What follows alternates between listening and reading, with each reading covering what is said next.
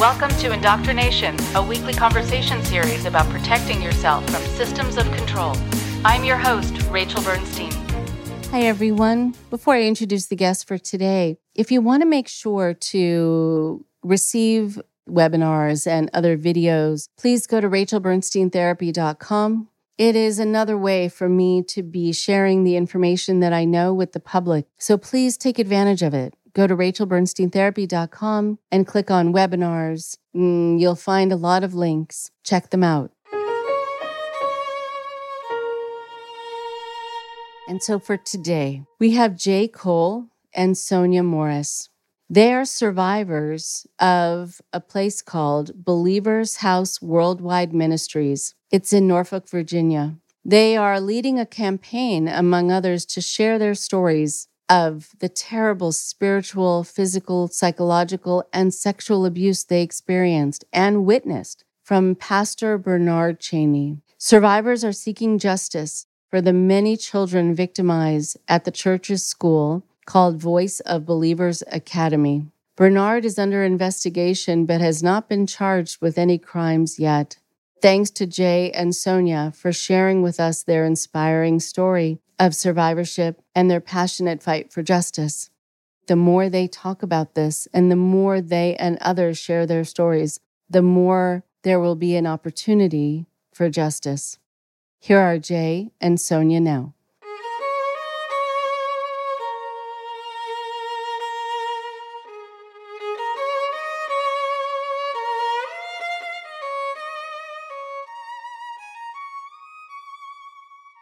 So I am very happy to have Jay and Sonia with me today. It is so nice to be able to meet you, to talk to you, to hear your perspectives, to hear your story. It's always really nice to have a couple people on at once, because not only do you get to have different perspectives, but I also like kind of listening in on the dialogue between the two of you. So feel free to chat with each other, and confer with each other about things and share what you thought was same or different. When I talk to people who have been involved in similar things, what's so interesting to me is that you can be involved in this exact same thing and have different experiences and have different emotions about it based on your wiring, based on how you were treated. Sometimes gender differences also play a part in how you're treated and what the experience was like for you. So I'm very happy to have you both on. If you don't mind just spending a moment introducing yourself and just talking a little bit about you and also what brings you to the show today. Hi, my name is Sonia. I have 3 children, 5 grandchildren. What brings me to the show?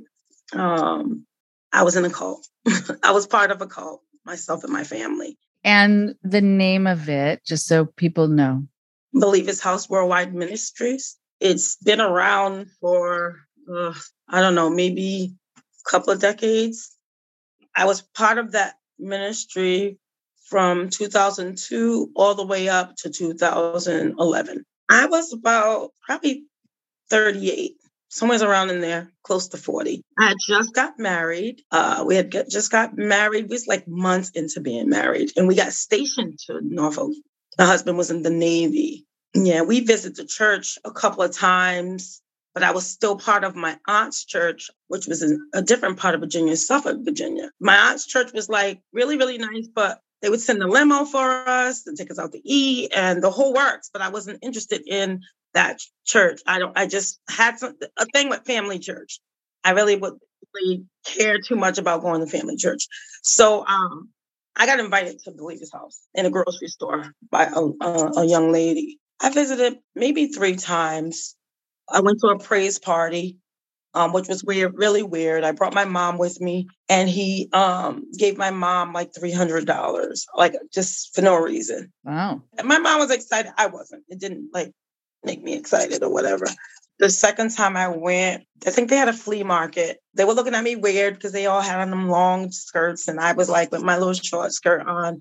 It wasn't short, but it wasn't long to my ankles. So they were looking at me a little weird. I felt a little uncomfortable, but it's fine because I grew up in a church where they wore long dresses or whatever. So it didn't bother me at all. And the third time that I went, which was a Bible study, and the Bible study was everything that I needed because before I got married, I had got raped. And I was battling with depression. I was battling with depression really, really, really bad. It was like I was fine until the kids went to school. When the kids went to school, I went back into that depression. And then when they came home, I was that perfect mom. We would never even know that I was going through all that. My goodness. So I was seeking for deliverance when I got there. And it was a deliverance ministry. They had that particular Wednesday that I went, they were doing something called Behind the Veil. I don't know if Jay remembers that, where they had the veil up and then they would pray for people and people would go underneath the veil. And I got set free that day. I've never battled with depression since that day. I still visited as time. I didn't become a member probably until 2003, going into 2004. I didn't become a member right away because my husband was still overseas, and the pastor said that I had to get my husband's consent. Bernard said I had to get my husband's consent in order to become a member. So it took a while for me to become a member. Okay, interesting. Just about that, having to get your husband's consent. I'm so curious about that. I think that was just to see if I had a husband. I think that was just to see if I was married or not. Oh, interesting. Okay. So very interesting. So there's a lot that we can go back to with all of that, but the idea of deliverance and getting healing and it really targeting what you needed, I'm sure it's going to make you feel like, I have found my place. Yes. Right. And then when you feel taken care of in that way, also you can lower your defenses. Right. And there are a lot of things, right, in retrospect, there are things I ignored that I probably shouldn't have because I was getting this, True. Okay. So interesting. It happens so often. But on the one hand, even though it turned out to not be a good place, I am really happy that you had that sense that you could be cared for. I'm sorry you went through a horrible experience. Okay. So thank you, Sonia. So we'll come back to your story in a moment. Jay, do you want to introduce yourself?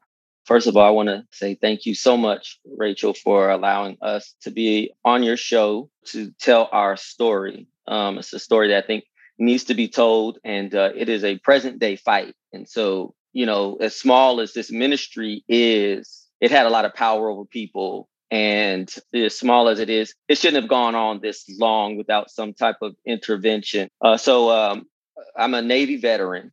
We joined the church in Norfolk, Virginia. I started really going in 2001. My ex-wife, Cherie McClendon, and she has her own story, and we all work together presently. So I don't mind telling her portion of the story because it interlocks with mine. And so we've already discussed that.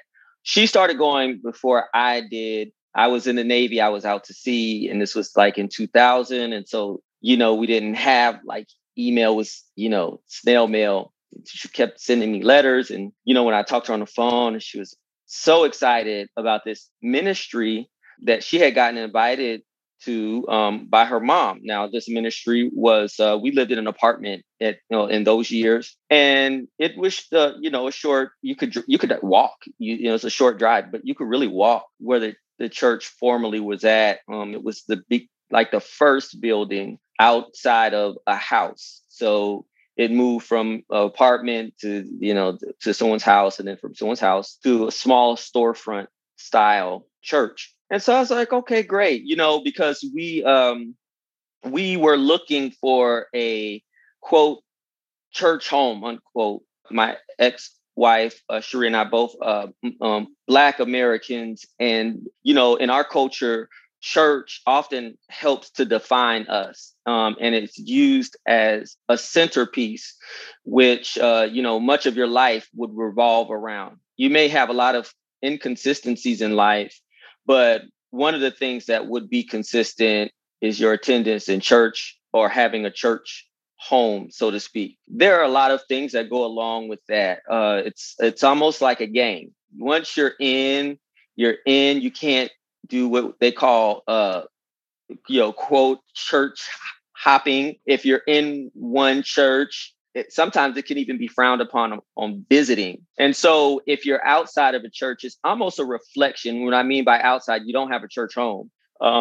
It's almost like a reflection on you as a person, like your character, like in an indirect way. Like, what do you mean you don't have a church home? You need to find somewhere and, find Jesus or find God, because the world is going to get the best of you. And there's some wisdom in having, a connection with people that maybe, your family isn't around, but we can, kind of take comfort in believing that these people have the best intentions at heart, for us. And so in 2001, I was on a 6-month deployment, and, from 2000 to 2001, I came home in 2001. And my first encounter was like a Bible study. And in those days, the church was the congregation was small, was, less than 100 people went. I think it's important to kind of describe the landscape and, the folks who went. These were young people. You can count on one hand who was over 40. It was those who had a background of, Black minority background, but it was multicultural. There were people from all walks who went, and, almost all military are adjacent to military. And that's very important because the structure of the cult, which didn't start out as a cult, and I don't think anybody just wakes up one day and wants to join a cult. I think they are lured in. And so Bernard Cheney, who is the cult leader, he called himself a pastor, a prophet, an apostle, all of the grandiose titles that could be had. He had them. So it was very communal, very familial, but also very disciplined. And it was something that we were familiar with because we were in the military. So the structure of the ministry was rank and file, like a lot of cults. So this ministry, and it's okay, I guess, to say that at the time, because it wasn't like full blown. It was really like a ministry. You had lay people, and then they had the next level, I guess, would be, leadership in, what they call auxiliary groups, which, help take care of the church or help assist in running the operations as it pertains to the services. And then you had leadership who had titles. So titles are, deacon or missionary or elder. And then you had these ministers. And then you had one pastor, Bernard Cheney, one and one only. That no other, people could be in charge at all. Even from the beginning, there were area ministers, but he had the final say. So there was no him not knowing or him not having the final say in things, no matter how small it was. And really, that was from the beginning. And that was something that, as young people, having that tinge of innocence, that's not something that you knew to detect, because, you assume that if you go to a church that these people have your best intentions at heart and are not here to harm you. Well, the love bombing starts, so the first time I go, everyone is like, oh, yes, your wife told me so much about you. People you don't even know wanting to come and hug you and shake your hand and everything like that. The love bombing occurs. So, at the beginning, it was all about ministry and fun and ministry. Going to the pool, he had a little pool at his home that Bernard Cheney did. Playing volleyball is a big thing. It's a huge thing. I'm sure if it doesn't sound familiar, stop me. Okay. These people, I'm sure it's amazing how this stuff works. Control works, right? It's very insidious. And you can't really, recognize it until you're just, the hooks are in you. But I went through that. And then there was a Sunday, and I'm not sure if it was the second time. I think maybe the third time that I went. And this is the smoke and mirrors portion. It was a prophecy, right? So their version of prophecy may not be, and I'm not sure. I'm sure you're familiar. I'm not sure your listeners, but in that church and many churches, that I went to previously, prophecy is telling you something that you would have no idea about, something very personal, where he or she could not possibly have known. except God told the person, right? And so he said something about, so I used to, play when I was a teenager. My mom was a minister, God rest her soul, in a church. And I played the organ for the children's choir, right? So he mentioned something like that. So, my wife at the time, Cherie, I said, did you tell him anything about me playing an instrument or anything like that? And she said, no, I didn't. And I'm like, well, how would he know that? Right. So these are the things that will attract you, and the uncomfortable truths that we have, not just in this cult, but in many places that lure you, that if you believe in the supernatural, whether it's actually supernatural or not, it's convincing. And so you latch on because you feel that this is a difference maker. It's the difference between going to a restaurant that serves New England clam chowder and it tastes like it comes out of a can, and the New England clam chowder that, if you're like from, New England, actually, like how Sonia is, these are the ingredients. This is the real clam chowder. So why go to get regular clam chowder when I can get the clam chowder that I know, or I feel this is the real deal, right? So it's kind of like that. And so I was like lured in that way. We were looking for consistency in a church, or finding a church home. So it started to check off the boxes. My ex-wife really liked the church. It checked that box off.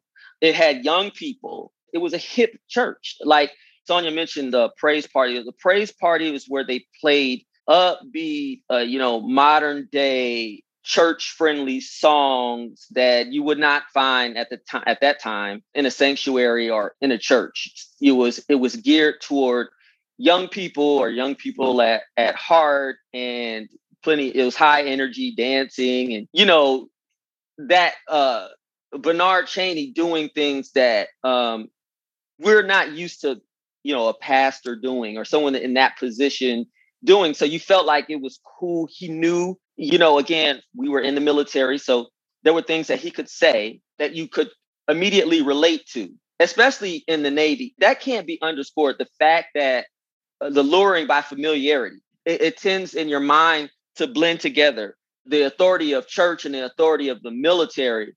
And it shouldn't always be the same, this rank and file that it's almost like, to be closer to God, you got to get this rank.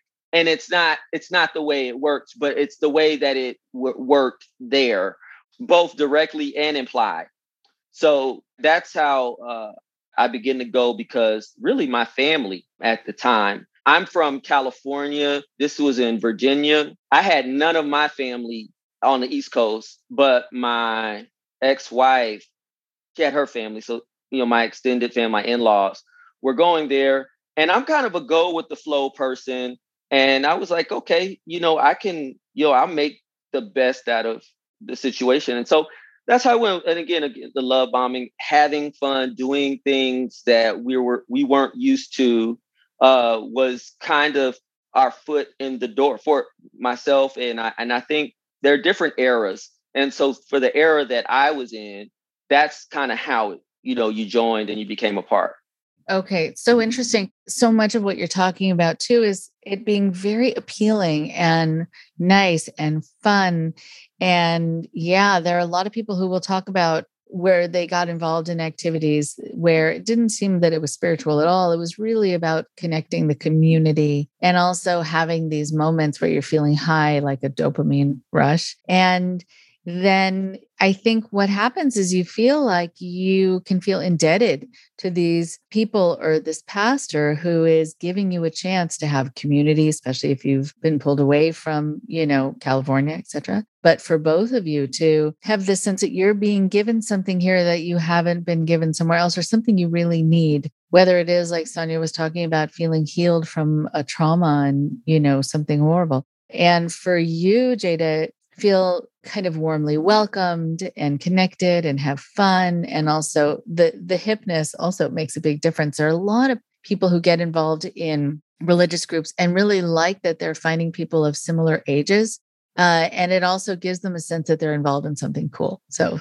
the hipness actually really helps a lot. And it can also make you not necessarily notice what you need to be noticing. I find it always so interesting when someone who is in a position of authority in a spiritual way calls themselves certain things. And in retrospect, you can think, okay, that's a red flag. But it's fine, I think, if someone calls himself a priest or a pastor. Those are titles. But as soon as you call yourself a prophet, right? That's when you feel like, okay, this is a slippery slope here. This is someone who really thinks that, they speak for or God speaks through or, they're anointed in some fashion. An apostle. I mean, these are elevated titles. And most people walking around would have too much humility, I think, to call themselves a prophet. But so there are some people who are very comfortable doing it because I think they really do believe it. And one of the things I hope we come back to is how much you feel, that Bernard believes his own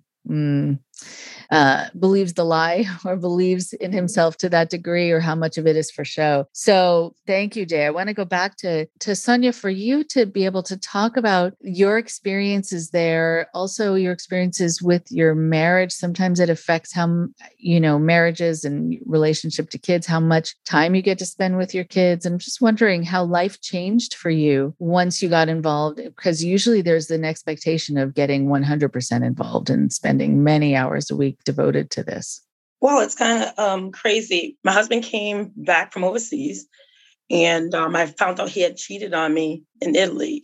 We had area ministers back then. When I first got to the church, the pastor came to me and he was like, "Is anything you need, don't go to the area minister, come straight to me." And I was like, no, that sounds like a little weird. I said, nah, I came from a family of pastors. I'm not going to come straight to you.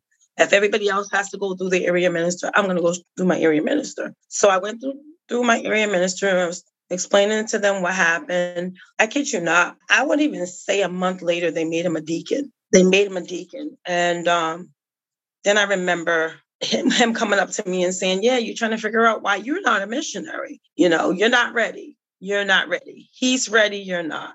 And I kept on questioning God. I'm like, "God, he was just cheating on me in Italy." And you made him a deacon. It just didn't make sense to me, but he just kept telling me that I need to get some things straight. In the meantime, he kept asking me to come work for him at the daycare. And I had my own daycare business. Had about 8 or 9 children and I did childcare in my home. So I just kept telling him, "No, I'm not ready to come volunteer." Volunteer means you ain't getting paid. Not that I really thought of it in that way. It's just that I'm like, nah, man, I came from a family of preachers and pastors and prophets and all that. So it's not exciting to me, No, I said no. So every time he would see me, he would say, "Sonia's not serious about kingdom business." Then it went to, "Don't talk to Sonia. Don't talk to her because I'm disobedient." So that happened for a while. And then when me and my husband, we always dressed alike. So whatever color the whole family would wear. We had on red, the whole family would have on red. So one day we came in late to church and he blasted us over the mic about our outfits. And we just wanted to show off our outfits. And I was just like, what in the world is going on? Yeah, it went from that to it got worse as time went. Oh, I definitely want to hear about getting worse. I just wanted to say something before this goes way south and downhill. I think it's so interesting when people are elevated who have not behaved in life in the way where they should, according to even spiritual communities, be given respect, should be seen as models within the community. And if you have been toiling, you have been faithful and you've been taking care of your family, there would be no reason for him to be elevated, not you. And certainly, what message does that send? It says something to me about how there were things that didn't matter to the pastor. And so it makes you wonder if that's something he was doing too, right? Because he then thought it was okay and may have even respected it in your husband enough to elevate him. The other part about you wearing all the same color as a family, which I think is actually pretty cute. I think, having someone defame you, first of all, on the microphone at either a service or Bible study, something that's church related, first of all, it should never happen. You should be able to dress however you want to dress and do whatever you want to do. I wonder if the connection that it showed you had with your family was something that threatened him. And that's why he had to put it down, because you were all somehow wearing the same, meaning you were all connected to each other. And he probably wanted to be the most important person in everyone's life. So I'm wondering why he would attack you for that. We stopped dressing like at that point. May I interject? Yeah, please. So you asked why he would do that. It's to break your spirit. Oh, he broke it. I can't say that he's intellectual by any means, but he's smart in that he's very calculating and he knows how to read people. So the things that we don't really pay attention to the whole time, he is casing you. He is seeing how you will react to certain behavior, the cause and effect of things. And he wants to know how far he can push you. I do remember she and her husband used to dress alike a lot. I vaguely, there's so much mess that happened, but I think I do vaguely recall that instance. And, one of the things is that he will later use that. And so, very rarely will he not repurpose or get multiple uses out of certain things or people. He will later use that to say, if you are humble enough to take that, what he calls rebuke, right? Then you are humble enough to get in a position of leadership. And what that does is, first of all, allows you to believe that this degradation was for a purpose. Because the backstory is that I'm God's mouthpiece and I'm very spiritual. I talk to God. God talks to me. And God can, tells me that when you're ready to do something and when you're not. And so I don't want to go too far, but that's to break. It's to break your spirit, but also to use it for him to do, because there are things that people, and I'm not a psychologist, but I do know that people who are sociopaths operate on a different set of rules. And I tell people it's not supposed to make sense to you if you put your hand out, you first meeting someone and to shake their hand and they come to you, and looks like in love and greeting, and then they slap you in your mouth, right?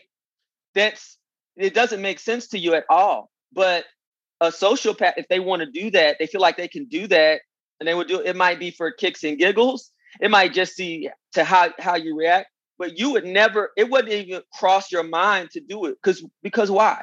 Right. So, with Bernard, it's always to kind of break your spirit, to push you, and using smoke and mirrors, meaning that, there are certain things that God told me when in reality, he operated on secrets and would ask people about other people and don't tell nobody I told you, or we had this conversation, and you believe, because when he's not going to tell you that over the microphone or anything like that, you're going to get you behind closed doors. And God already told me that this happened or this, and you're like, what? Now, the first couple of times he's got you lured in. So you think that everything after that goes unchecked. So you really do think that God is just constantly speaking to this person about all of your personal business. And a lot of time, again, it was just the smoke and mirrors. So, again, that one incident is to break your spirit, to show superiority, to make him feel superior. Like, I can talk to these people any way that I want. And also, not only that, to add insult to injury, to turn around and use it to compel you to go even further. Like, you took this abuse for a reason, because you can take it. You're strong enough to take it. Wow. It's so interesting. Thank you so much for that explanation. I want to be able to come back to when Sonia, I heard when you said, oh yeah, he broke my spirit. So I want to go back to that. First, I want to talk about, though, just briefly, this idea of him coming up to you and saying, God told me this, or somehow he knows something about you. And the whole idea of secrecy too, which is a very popular thing, and people ratting each other out and collecting data on each other to give to the leader also, which is often the case, right? And yeah, I mean, everyone's like the spy, not everyone, but a lot of people are used as spies. A lot of people will not know that they're being played in that way. And exactly as you're saying, Jay, if you don't have that kind of way of thinking, if you're not a sociopath, and thank goodness you're not going to know that someone could actually be up to these things, especially someone who is a religious leader, who you're going to be holding up to a certain standard. There are some churches I've heard about where they have listening devices, where they have secret cameras, where they will get people's information, and then the pastor will say, God told me. Well, no, actually not. Also, other people have been sort of planted to start to strike up conversations, to ask you questions, and you think they care. And they might actually individually care, but they're on a mission. And then they give that information to the pastor, who then can say, God told me. And then you think, oh, how did he know that? And it's all this shell game. And, and it's so wrong. I mean, it's so wrong on any day, but especially in a church. And so then, Sonia, to go back to you for a moment, when you were saying that, he broke you, what else happened that really set you down in kind of a low space emotionally? Well, after that happened, in that same service, he said that I couldn't be a missionary because until I can be a better wife. No, he said, you think you hear from God? You don't hear from God. You don't hear from God. And I had a very close relationship with God where I did hear from God. He said, you think you hear from God? Until you can be a better mother, a better wife, a better servant, then, you'll be fit to be a missionary. And I was just bold. I was just like, I don't want to be a missionary. I'm okay the way I am. I don't want to be one. And so at that point, everything just went downhill. Downhill as far as our lives. My husband was, of course, the deacon. I became pastor's aide, where I would stay at the church from whatever time church was over to 1, 2 o'clock in the morning. And I'm not even a leader. I'm just pastor's aide. They would raise money all night long. Then it went to coming home and not having a TV, we had a big screen. That was all the TVs were going. All the, back then was VCR tapes, I believe it was. VCR tapes, the VCR was going, the VCR tapes were going. It just went on and on. I had lots of jewelry. My husband said we have to donate our wedding bands. My mother would give me her old wedding bands every year. So I had a lot of diamonds. I used to, back in the day, be a drug dealer. So I had lots of diamonds, lots of gold. I had a lot of everything. Within 3 months, everything was gone. Everything was gone. We were carless. We had 3 cars, carless, homeless, all the lists you can think of.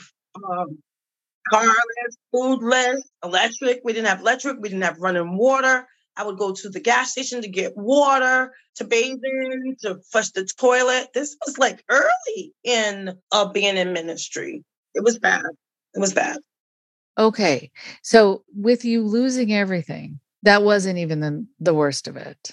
Oh my goodness. So just this idea too, that happens where, sometimes people will ask me the definition of a cultic group and how it's different from a religion. And of course, I think about the deception. That's number one to me, that you are really never told ahead of time sort of what the plan is for you, and also how much you're going to be sacrificing that you had no idea about from the start. Often that the rules also only apply to the followers and only some followers, and they never apply to the leader. So you have a lot of people who are giving everything over, and the leader's living very high on life and having everything. And so a lot of other definitions as well. And often that there's no governing body that these churches operate independently. So no one is watching, and the pastor doesn't have to answer to anyone. So we've already touched on so many of the definitions. Really interesting.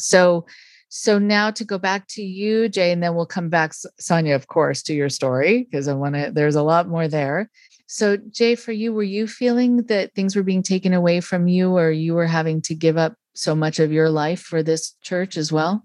Definitely. If you were in leadership, you had no choice but to be all in. And by all in, I mean, I remember in one day giving my entire house away, the contents, the furniture. Sonia mentioned that there was a flea market, and the flea market was a way for members to bring in things. It's not like a consignment. They didn't get a cut of it. It was a 100% donation. The church took 100% of the proceeds. Okay. There was this correlation that the more you sacrifice, the more that you show that you can be a leader, or that you can be, but in reality, it's how far are you willing to go? If I tell you something, how far will you take it?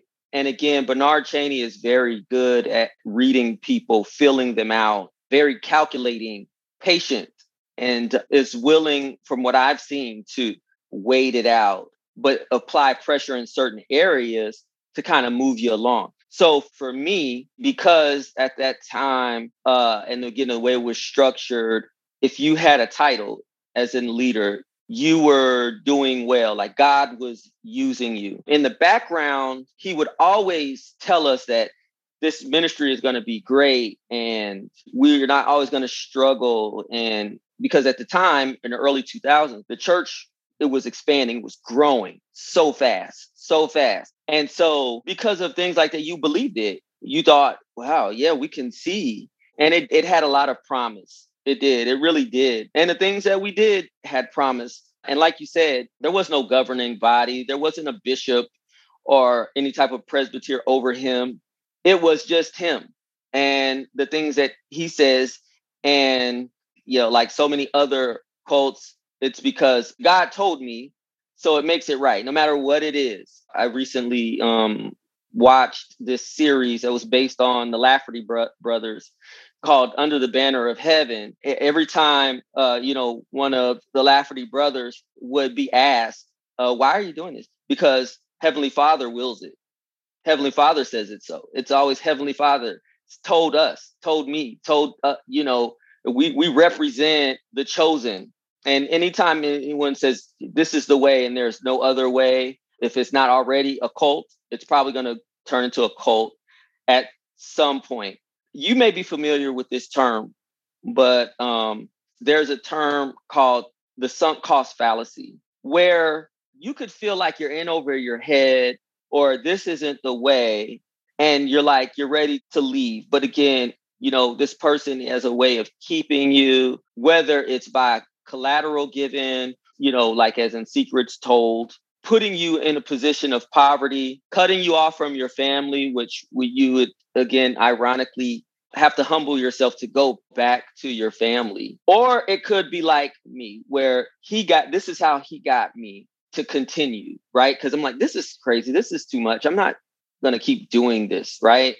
And he would say, imagine you giving up your position. And for us, if you're in leadership, leadership is you're no longer a brother or sister. You have a title. There is no just being a brother or sister, because he's going to make it uncomfortable for you. He's going to make it weird. He's going to say things. When I say over the mic, I mean during service, and service may not even just be church service. It could be one of the many events. You're going to always be able to hear his voice, whether it's through a microphone or a bullhorn or something, exercising his authority. He's going to make it weird for you. Okay. He used to say, imagine you just leaving and next month the church just blows up and everything, all of the work you've been putting in, he used this Bible verse, another man takes on your labor. And that used to get me. And I'm like, I have put a lot in and I've been following this long and this far for a reason. I might as well stick it out a little bit more. For me, material things weren't a big deal. For me to give away, it was a big deal to my ex-wife, of course, because it's all about what can I get out of this person, right? It was the money part and, giving up. He knows that I'm really not going to question it because I really wasn't a big money person, but coming into leadership and staying, it was all tactical. It had an uncanny way of making you feel important and making you feel worthless at the same time. I'm so glad you brought that up. That is a very common thing. And I want to Make sure to write that down. So important and worthless at the same time. And you leave every interaction feeling worse about yourself, or that you failed, or that you need to try harder, or you have to prove something about yourself. But still, you're supposed to feel special being a part of this church, probably because it is the way, it's the answer. If you have interactions with the pastor, you're going to feel special, elevated, and at the same time put down. It is a constant emotional roller coaster. And it's very hard to then find your footing. It's very hard to know how you're supposed to feel at any given moment. It's like, it's almost like you then give it over to the pastor to decide how you're supposed to be feeling at any given moment based on how you're treated and what you're told about yourself. I'm sure people were just not feeling like they could kind of master the system or even feel good about them or confident about them. And what did that do to, Jay, to your own feeling of your own self-concept? How did you feel about you? Well, I felt like I was on a personal journey anyway. In my mind, I don't think I ever fully adopted, I'm going to be in this area at this church forever. Even if I was a part of this ministry in the future, I didn't like Virginia. Part of it, I didn't like Virginia. I was not a fan of it. My family, which I always kept, unlike unfortunately, a lot of people, I always kept ties with my family. They just happened to be thousands of miles away. That was an issue. I just felt like because I was on my personal journey that this is an issue. This is rough, but it's for a moment. And I don't know what God has in store for me, but it's greater than this moment. And so that's what kind of kept me pushing. It kind of kept me moving. And so for me, the humility was taking that abuse, but also never letting go of the confidence that I had in myself. And I think that made all the difference in the world on how I bounced back. At leaving, which my story I think is very unique on how I left than anyone else, But yeah, once I was in leadership, I saw a lot of things. And I saw the frailty, the humanity of the leadership, but also that cult leader. And again, I was part of that leadership. And so, I have to eat that, I have to eat that crow. Here's the thing I do want to say really quick. Every cult leader has accomplices. They have actors. So I'm an attorney now. And so I'm probably going to put things in legal terms. So when I say accomplices and actors, people who assist in pulling off the act, the heist, the crime. So we only felt that this person was powerful because other people kind of co-signed it around us. And so whenever you felt like, I don't think that's right, it's 20 people around you accepting it as right. So you either have to be strong or have a plan, because it's not like, you quit cold turkey, so to speak. Right. Yeah. I mean, it's interesting. A lot of people will say that they don't want to be the only one. They don't want to be the only one to have a differing view. They know all eyes are going to be on them. They're going to, or they're going to be seen as having something wrong with them. But it is true. If 10 people agree on something, it still doesn't make it true. If millions of people agree on something, still doesn't make it true. And it's very hard, though, to be the lone voice. I do want to be able to get back to Sonia, you talking about how it got worse. And then for both of you to talk about how you left and why you left. Like, what was that point where you just had reached your limit? Or for some people, it's when they were pushed out. Sometimes they weren't even quite ready, but they were pushed out for one reason or another. So Sonia, let's go back to you for a moment and talk about how it got worse and then how you left.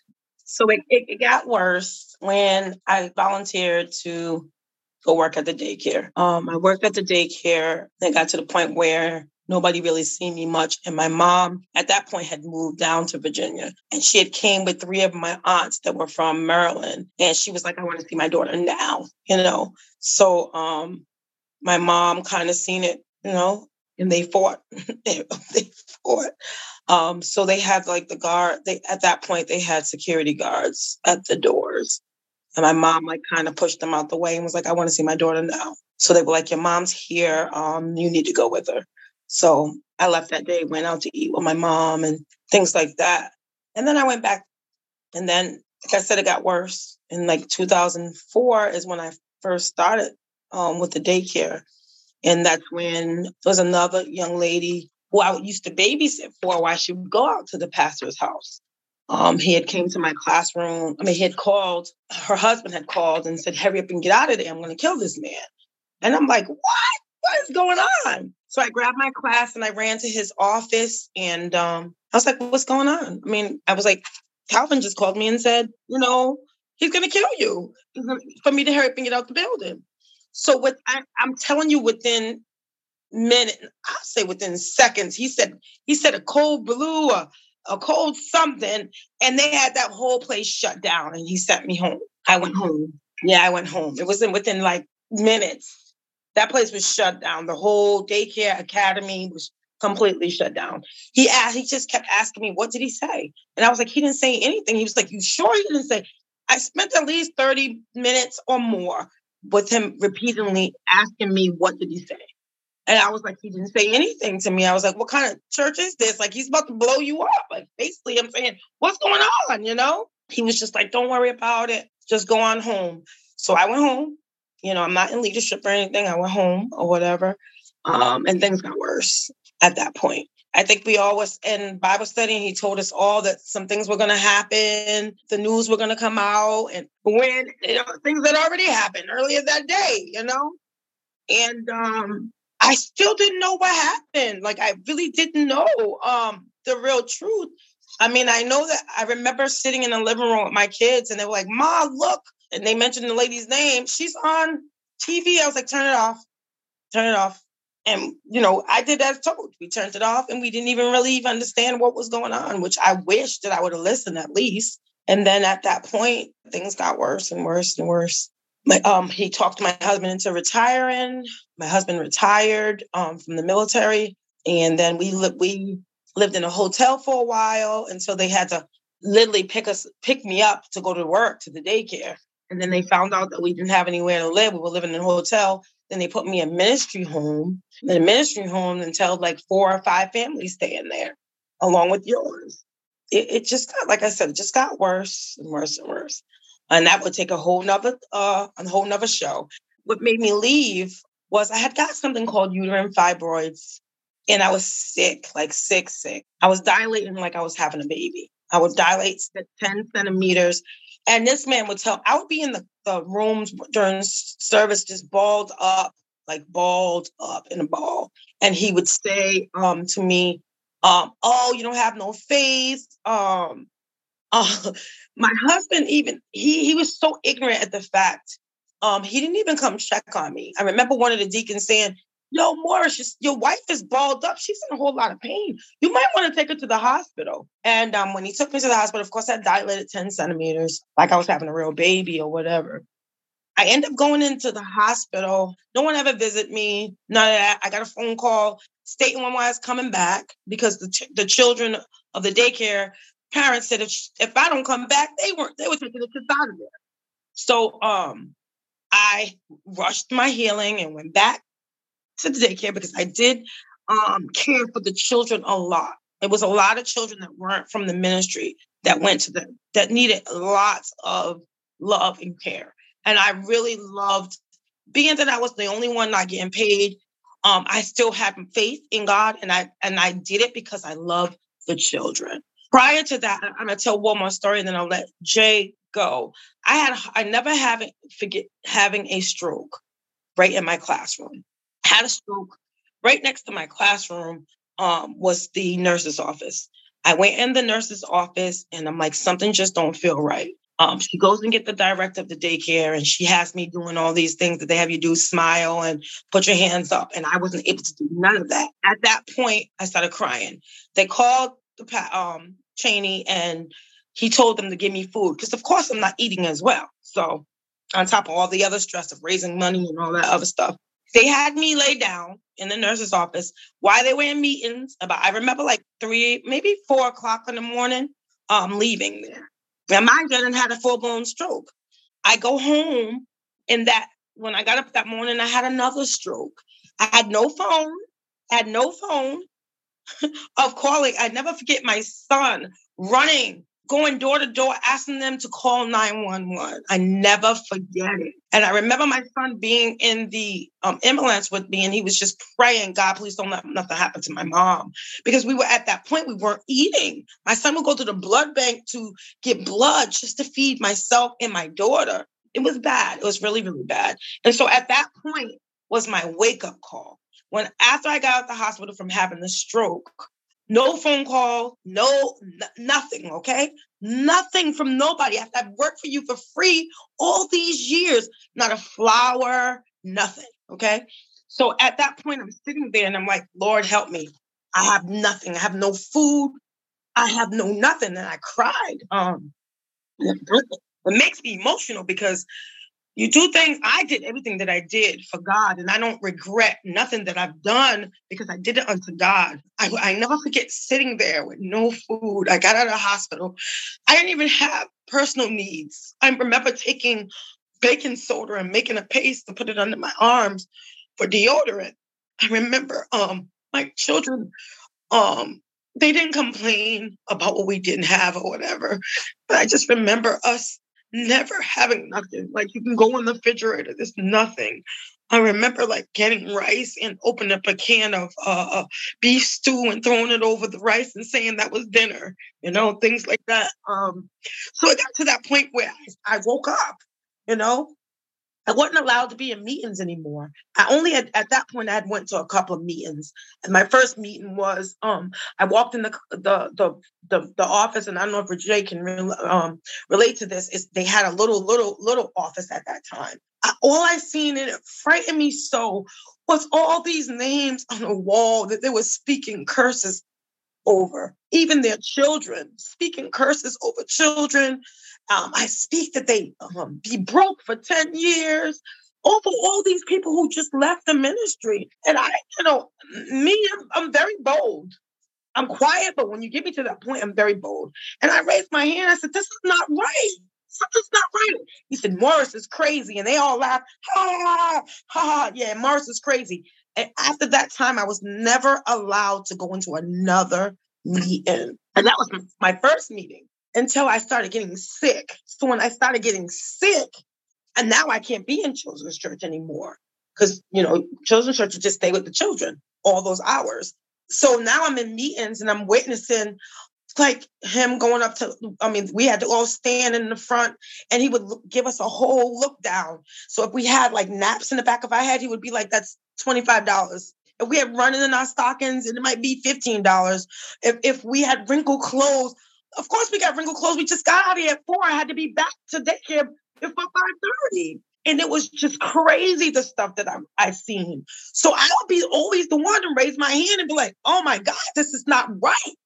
It was me and another young man by the name of Pastor Carl Young. He's a pastor now. And we would be the only two. And they would have people sign a petition. I'm not signing nothing. I would be the one, I'm not signing nothing. So, of course, I wasn't allowed to be in meetings. So after my sicknesses occurred back to back, I realized they didn't care nothing about me. My mom died in the midst of all this. My mom called me. My mom got tired. She had moved back to Rhode Island. She had sent for me. And my brother picked me up, and I told him I was leaving. And he was like, I was already not like in leadership, but I was still part of the church. I was still going to the church. So I didn't able to see everything that everybody else seen. But I told him that I was going. He told me that I was going to die. If I leave, I was going to die. And I told him I came close to death 2 times since I've been in this ministry. I just began to tell him I died at birth. If I haven't died yet, that stuff, I told him that stuff don't scare me. It didn't scare me. So when I left, my mom died like 5 days later. She just died. So when my husband came back to the funeral, I ended up going back to Virginia. And he told me my mom died because I was out of place. My mom died because I was out of place. At that point, I was done. I was done. I still worked at the daycare. I got one paycheck out of all those years out of it. But then after that, I didn't stick around. I left. I was gone. At that point, I was gone. You're going to tell me that my mom died because I wasn't at this church? my mom died because I was out of place of being a missionary. That was the end after that. Right. Oh my goodness. All right. And there's more to it, but it take a whole nother. Oh my goodness. Okay. Well, I just give you the fast version. The fast. Okay. All right. Wow. So you can only imagine if that was just sort of part of the story. And so hopefully we'll have a chance to talk again and you can keep telling the story. It sounds like it's a very important thing also for you to be able to talk about, just to be able to have a chance to say it out loud, you know? I'm always talking about it. We're doing movements and everything. I'm doing things here in Rhode Island. I'm getting the word out. It makes me cry because there's still people there that I love a lot. Oh, I see. Got it. Right. Right. I mean, first of all, the fact that your kids just didn't complain, like they were hanging with you on this, just knowing you're all kind of making your way, suffering, doing the best you could. It is a terrifying feeling to not be able to provide for your children. But also when you were talking about, you know, the physical issues that you were having and you were saying you were dilated like you were giving birth. I don't, people who haven't given birth don't know how painful what you're describing is. And it is so intense. And the fact that you were not getting any sympathy, no one was coming by to see if you were okay. No one was making meals for you like they would in another ministry or a church or any kind of religious, or right, there'd be a whole meal train going. There would be so much show of support and going to this idea that you were going to die once you left. Oh no, on the contrary, you were going to die if you stayed. And that is just intense to think about, right? Because you couldn't be taken care of and you were having a lot of very severe health issues and there was no support for it. And you also financially were not going to be able to take care of yourself if you had a major medical issue. So no, that was a one-way ticket, unfortunately, to really your demise. It sounds also like that it had to reach that point shows how devoted you were and how much you wanted it to be something, right? Because it had to take all of these points of really the things that, and that's not uncommon that people say like, oh my goodness, look at all the things I just stuck around with and stuck around for, even though I was being treated in this way, even though all this was being taken away from me. I mean, that says something about the kind of person that you are, that you keep with your commitments, that you're hoping for the best, that, you know, but at some point, yeah, you just can't ignore it anymore. And I'm so sorry. You know, the other part that happens when someone is really abusive, they will always add insult to injury. So your mom dying, if that wasn't bad enough, then it was your fault that she died, according to them, right? I mean, that is pouring salt in a wound. And what kind of person does that to someone else? But they had to make you seem like everything was your fault, even though you were just surviving, literally just surviving. Oh, unbelievable. I'm so glad you're free from that. Wow. Me too. Wow. Okay. Oh my goodness. So then going back to Jay, so tell me a little bit about you leaving. What prompted it? What prompted it, in short, was, again, going back to Cherie McClendon and her story, which is very widely known. She's, you know, we're on the same mission. She has her own way of doing things. She was my wife at the time. She confessed to me that she slept with the pastor. So in the interest of time, I want to kind of get through the overarching things that makes this a cult and not a ministry.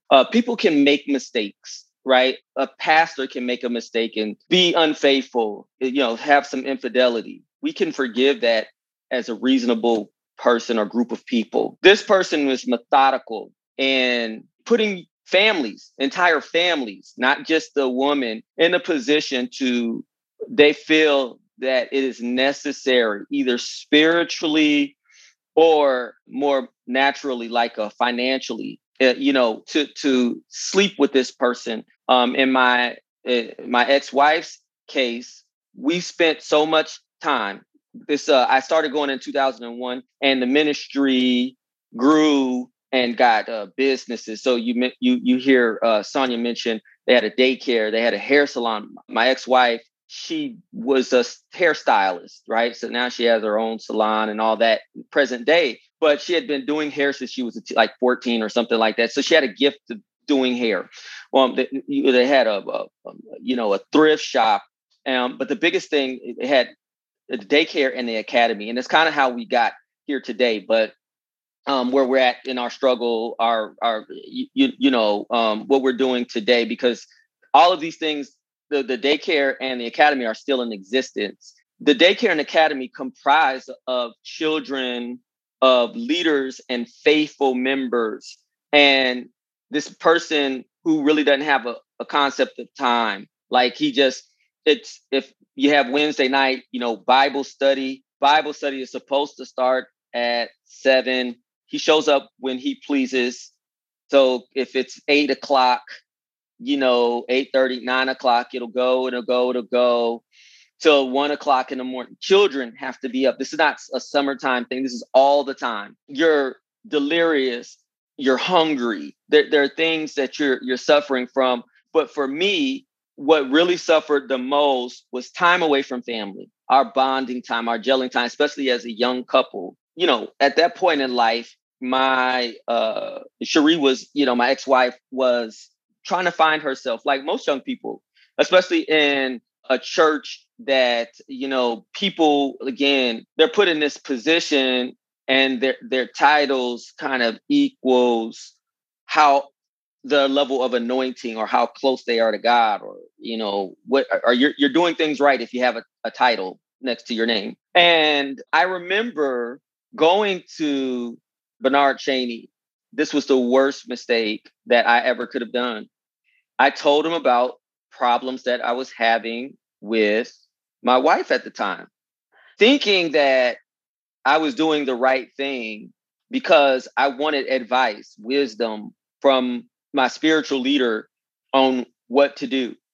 He responded, I have something special for Cherie. I want to work with her. And so a few weeks later, she got in a position to have a title. It wasn't a leadership title, but it was an assistant to him. It had men and women assistants that were called armor bearers, right? They have all these, it's all branding and marketing, really. So armor bearer, and we traveled a lot. And I remember I was part of the travel team. I was kind of like, and this was a veteran leader. And he said, hey, I want you to stay home and, for the kids. And I'm going to have Cherie come on the road with me. And I remember this was like in 03, 04. Once she became an armor bearer, she got really private with her phone. And I remember touching her phone and she yelled at me, don't touch my phone. And this is before phones became like a part of you, a part of your person where you needed a security lock. So it's like, before, we would pick up each other's phone. It was nothing private, really. There was nothing there. There were no social media apps or anything any communication that took place that you wouldn't or shouldn't know about. So hindsight being 2020, but that's when the infidelity started. And what happened was he would be like, tell her, hey, I'm a man of God. And, as an armor bearer, you will see the weaker side of me. And he would always put his sin, his shortcoming on you. I remember him saying, if I ever get corrupt or my hands gets dirty, it's because I'm dealing with dirty people. He said that. So as if he's spotless and perfect and clean. There are a lot of things he said that we were talking the other day that we let slide by. He said he was a SEAL team member. His man is very much out of shape. He said he got out of the military because he had an enlarged heart. That's not something that's healthy. I was in the Navy. I was, dealt with special warfare teams and things of that nature. It's a lot. It's hard. I went to swim school. Very difficult. Anyway, there are things that he said that we just let slide. And this is one of them. So she's thinking she's doing the right thing. And of course, it had to be kept private, kept secret. And in a way, I know, based on how I felt and talking to her and some other people, it made you feel privileged, right? Because this person is talking to me and telling me things that he wouldn't tell anyone else. He utilized that. And, eventually he convinced her that sleeping with him was something that God wants her to do. And, even talking to her, and we've talked all this out, and she's given me permission to talk about all this. I want to make sure that your listeners and that she was even able to deal with. She said it stopped, and what she noticed was he was looking at other women, and he would ask her, any other women who would want to be armor bearers and they're able to do this, and she realized, like after the second or third time, that he's just a freak. He's not, he doesn't. This is not to satiate some hunger that would keep him back from being the super spiritual leader that he needs to be. He just wants to have sex. And then things become clear, because now we see you're putting, people in a position to where this is not a contract where, this is a contract of adhesion. I have to do this because I have no choice. I won't eat. Or I won't get what I need from you because you placed me in a position that I'm dependent on hearing something from you. So Cherie, my ex-wife, said it wasn't a Sunday that would go by, after church or something. It's like, you think your husband's going to miss you? Or I like what you have on, and, touching her. And she couldn't take that, because at the end of the day, she still wanted church. She wanted to get something from worship, and it was coming up empty. She was getting nothing. So she left, and she was fighting, of course, in between there, I saw depression fall on her really bad, all of these things. And me being, a family person, family oriented, she and I, we had our differences. I always felt like the lack of money and the lack of time really impacted us. And I remember near the end of 2006, I had, I made a promise to myself, I'm going to step down from leadership starting the beginning. I was going to put my resignation in for January 1st, 2007. And December, her cousins from Memphis came, packed her stuff up, and she left. So now I'm like, I'm just here. It's just me. And at the time we had three little girls, and she took our girls. And so I have nothing here right now presently, but the church. I was very angry, very upset, obviously, but I remember she told me, she ultimately broke down and said, I slept with the pastor and he's not to be trusted. And my thing was, I came here with my family and I'm leaving with my family. So I realized by this time, this is 2007. I'd been going, I visited one time in 2000 and kind of became a member in 2001. So I'd been around and been in leadership for about 5 years at that time, 4 or 5 years at that time. So I've seen all I needed to see, and I figured out how this guy operated. And I realized that where people made the mistake of leaving, hence putting the names on, cursing these people, and making sure he drains you of all your money. If you tell him to leave, he's going to do everything. He's going to give you, Sonia mentioned, he gave my mom $300. That's how he kept you going. He took everything away from you and gave you morsels in comparison to what you gave back. But you're so far down in the dumps, it made you feel like you got a blessing. When that $300 is not even your car note. That's not even, your kids are hungry, need diapers or anything like that. But it's more than what you had before he gave it to you. So you feel special. It made you feel like something, even though in reality, it's nothing, right? It's nothing in comparison to what he gave you. So they would all, people would all come and say, hey, I know what you did. You slept with my wife. My wife told me. Or I know that you're using money on drugs and alcohol to seduce women. And he's like, no, it's not like that. Give me some time, whatever. And meanwhile, he'll take that information and he'll go in private or call a group meeting or go into leadership meeting and say, God told me this person is about to fall off and that they're my enemy. And so the first few times it happened just like how he says it, because we're not aware of this is what's going on until a number of people leave. And eventually, even though you're supposed to be cursed if you talk to someone who leaves the ministry, I was never like that. I talked to people who left the ministry and I'm like, okay, you came and told this person you were leaving when they said, before you left, he wanted to give you 2 weeks.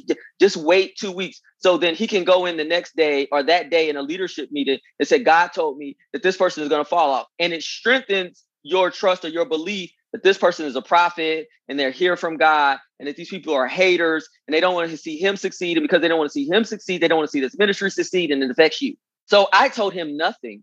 I was part of the travel team, and every Wednesday night after the Bible study that would be at that cult, there was also a church set up in North Carolina, and their Bible study was on Thursday. And so we would bring our stuff, because remember, it runs so late that no need to even go home.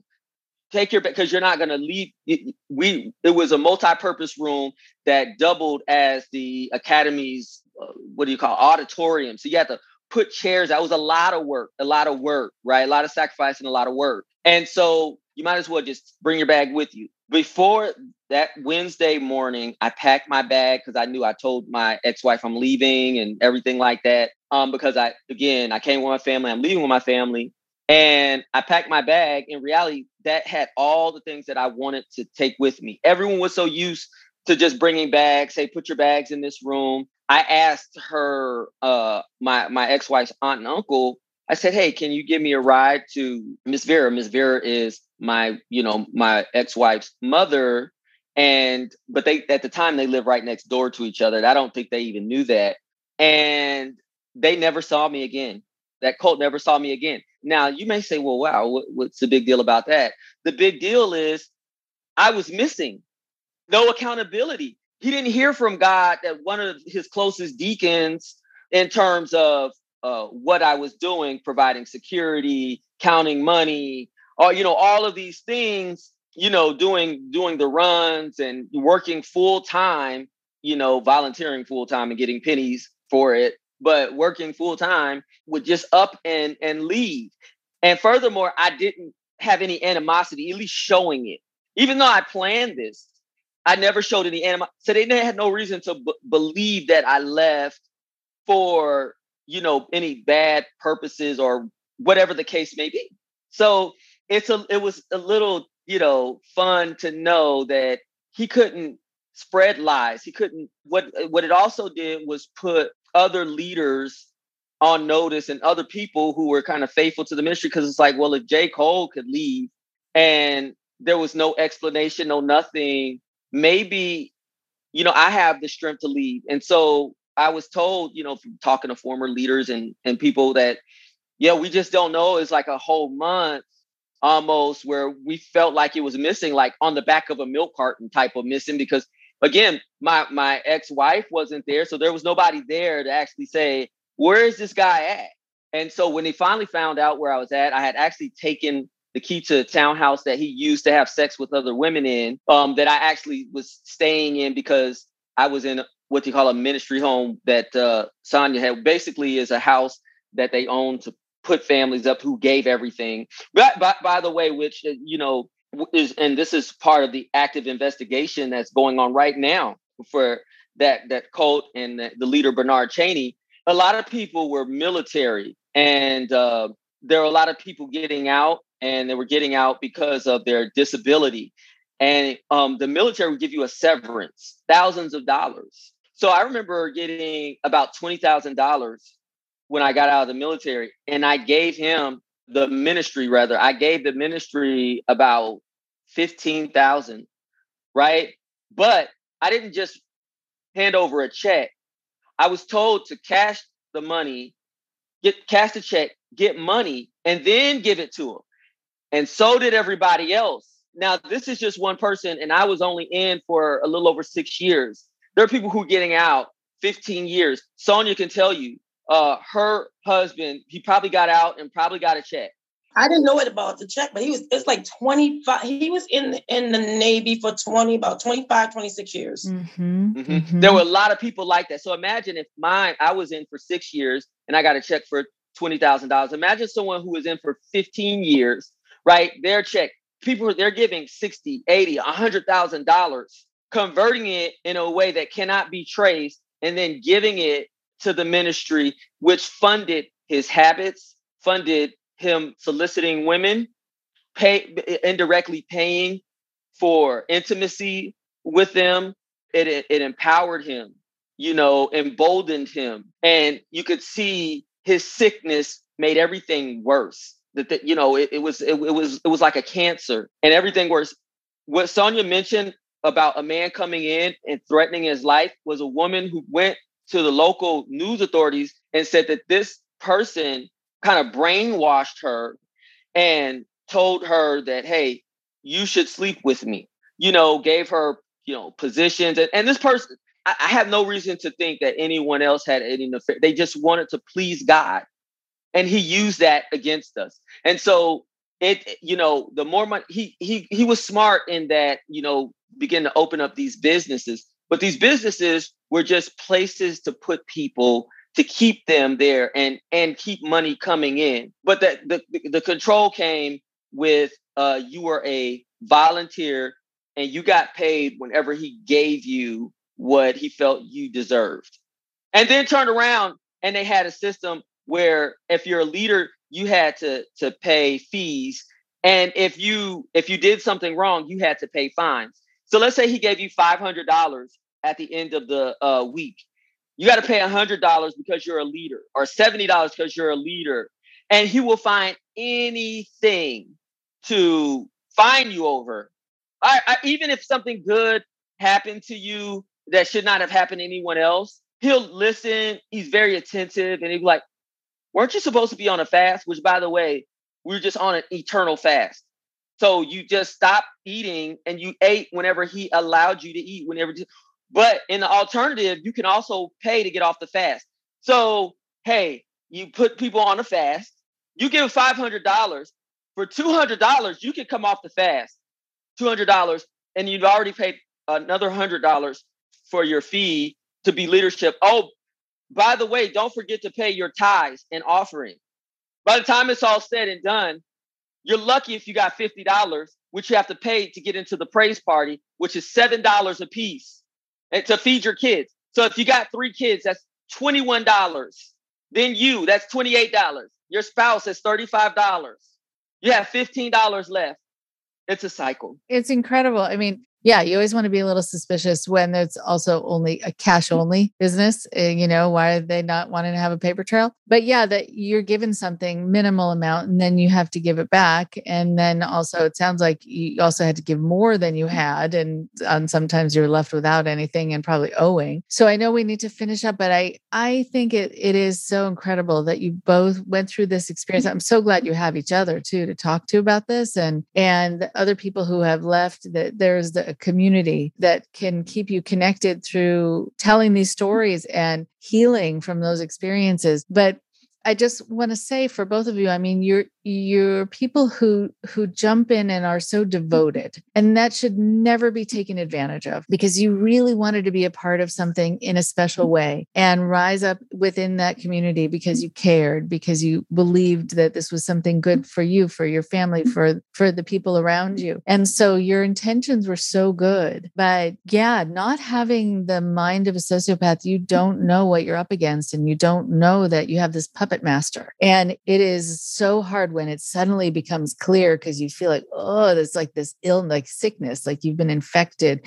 And it feels like you need to take a shower from that kind of being around that kind of personality. I'm so happy that you both lived through it, that you are now able to tell the tale, that you see that life is better outside of it, and that you're using your voice to help. I mean, now, you're able to really have a ministry that really is about spreading the truth, but also not only education, but prevention, which is quite amazing, right? What to watch out for. Those are really important messages. It's been so good to talk to both of you, and you're both really strong. You've come through a lot, and I hope we get a chance to talk again soon. Where can people find out about what you're doing now? Okay, I'm glad that you asked that. And part of the now is that even as far back, because there's different eras. When I came in, I was in one of the second era where they moved to a building. An academy was developed and established in Virginia. And unfortunately, it's a very low standard, at least at that time. And staff was comprised of leaders and other folks who, to be quite honest, they weren't qualified. And as a result, it led to neglect and abuse issues in that academy. A lot of stuff went on, which really kind of prompted me to get involved. When I heard Sonia's story, Sonia lost a daughter a couple of years back. And in her journal, she wrote about the abuse. Now, years later, I'm in Atlanta, Georgia, and I don't really, didn't have a connection with anyone. I heard Sonia's story, and being an attorney, I knew that a journal, when she talked about that abuse, provides strong credibility in court. And so I was disgusted about what happened with the children. I was not privy to any of that because Bernard Chaney knew where to put certain people at. He would not let me around the academy or daycare, or neither my children, because my grandmother was a teacher. And so what we found was there was a lot of abuse and neglect that went unchecked, was told to be swept under the rug, and has affected these kids that are now adults, present day. I'm tasing children, telling them they're going to go to hell, children being molested and touched in the bathrooms and covering it up because it's a leader's kid, or they don't want to we don't want a reproach to be brought on the church, so please don't report it. All of these things that were just antithetical to what we would expect from a church. And so this daycare and academy is actually still in existence, still going on. And there are people who are trapped there. They're trapped financially, they're emotionally, they're spiritually dependent, and really brainwashed by this person. And so we have a petition. You can find us on, I think it's change.org. If you type in Bernard Chaney, you will find it. At this point, we have so much information out. We also have our colleague who is not with us, she's like our pistol. Shawana Coleman. She is relentless. She has a podcast series called The Unbelievable House. It's a limited series. And if you don't feel like reading or you can go to The Unbelievable House and you can hear stories like myself and Sonia. I'm not sure if you were ever on the podcast. I believe you were, but there are other members. After a while, if 5 or 10 people say something, it's questionable. But when 50 people all say the same thing, all we want, these leaders, former leaders, and this cult leader is saying nothing happened and all of this.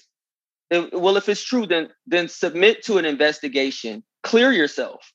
We're pushing for that. How people can help is simply to call the Commonwealth, the Commonwealth of Virginia, the Commonwealth Attorney General, and just say, hey, I hear that there's abuse that has occurred or is occurring at an academy that is ran by this church. And also there's one of the former leaders has now left the church, but opened the church with the same platform, it's like they took a blueprint and, copied it and started over. And we believe it's to get the heat off of what's going on now, because we've had marches, we've gone to the person's, of course, to the church, going to the person's house, legally, lawfully.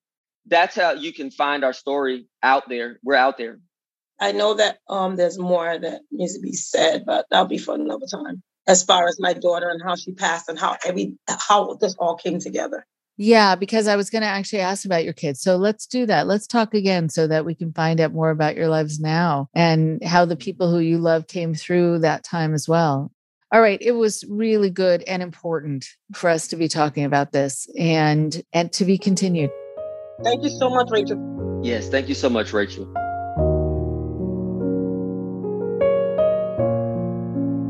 One more thing before you go. Thank you so much to Jay and to Sonia. What a powerful conversation. What a difficult thing to listen to. And so very important.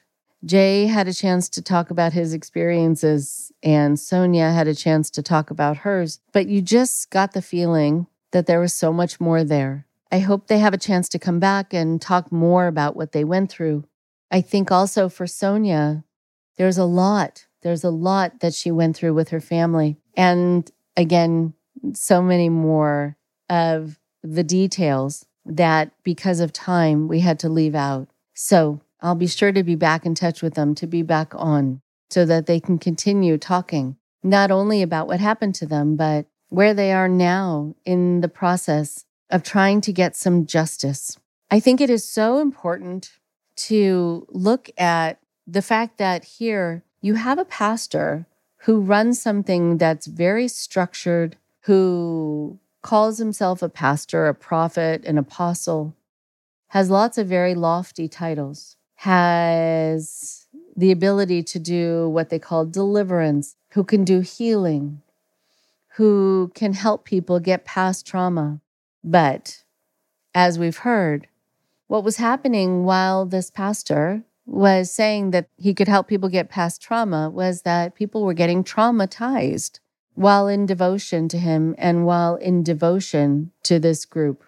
That's not uncommon in cultic groups because they say one thing and do another. You can find out a lot, in fact, a lot more about someone by seeing how they walk the walk, not just how they talk the talk. So, if a person in charge of you, of a church, of anything you're involved in, says that they will provide you with healing, but they also let you go hungry, then they don't care about your safety, about your health, about your comfort, or about your healing truly. If someone says that they can help you, if they can deliver you, if they can make sure that you have a good life and a happy life, and at the same time, there's so many secrets that you suddenly need to be keeping for them because of them, then there's a lot that they're wanting you to partner with them in hiding. And it is not for you to hide someone else's bad behavior. Also, people who are there, who are helping, who are doing what they can, who are really on the up and up and who are honest, are also not the same ones who tell you to keep things secret. There are many people who say that God speaks through them. There are so many warning signs here that I want to just highlight, that a lot of people will feel they can't argue with someone who says that they were given the message to give to you by God. Well, how do you say, well, then that's wrong? What I want you to be able to do in that moment is kind of look at your life. Look at how your life has been, how it has transformed since being in connection with this person. And I want you to look for two things. If someone doesn't truly care about you, then they don't mind when you suffer, and they won't have sympathy for your suffering. They won't care if you're hungry, if you haven't had the chance to get to a doctor. They will just need for you to keep working hard to be in service for them, to keep their whatever it is going. And that if you do come to them to talk to them about how you're suffering, here's the second thing to watch out for. Again, so the first thing is really noticing how they walk the walk and not talk the talk. Really, at the end of the day, how your life has become worse because of them and how they don't care and how they're not intervening, how they're not providing you with the opportunities, with the finances, with the resources to be able to keep your life good and safe and happy. But then, very often, people who want to keep getting away with putting you in harm's way and just not caring about you will talk about how suffering is godly, how it is holy, how it is like Jesus, how it is that you are supposed to be showing how absolutely pure you are by your suffering. So there are people who will argue with me about this, I know. But I think there's already so much suffering in the world. There's already so much that people have to deal with illness that comes your way, with a child who gets sick, with a parent who you've lost, with just noticing what's happening in the world. You don't need people to be adding to your suffering and then be telling you that it is somehow a mark of honor. There, again, is plenty to go around. There is plenty that we deal with on a day-to-day basis. So when you devote yourself to anyone, they should be supporting the suffering you're already going through, giving you their support, their strength, their resources, a sense of community, a sense of belonging, a sense of being protected. They should never be adding to your suffering. Talk to you next week. Thank you very much for listening. Please support Indoctrination on Patreon. at patreon.com/indoctrination. Be sure to give us a follow on our social media. Find us on Facebook and Instagram using @indoctrination_podcast. And for Twitter, find us at @_indoctrination.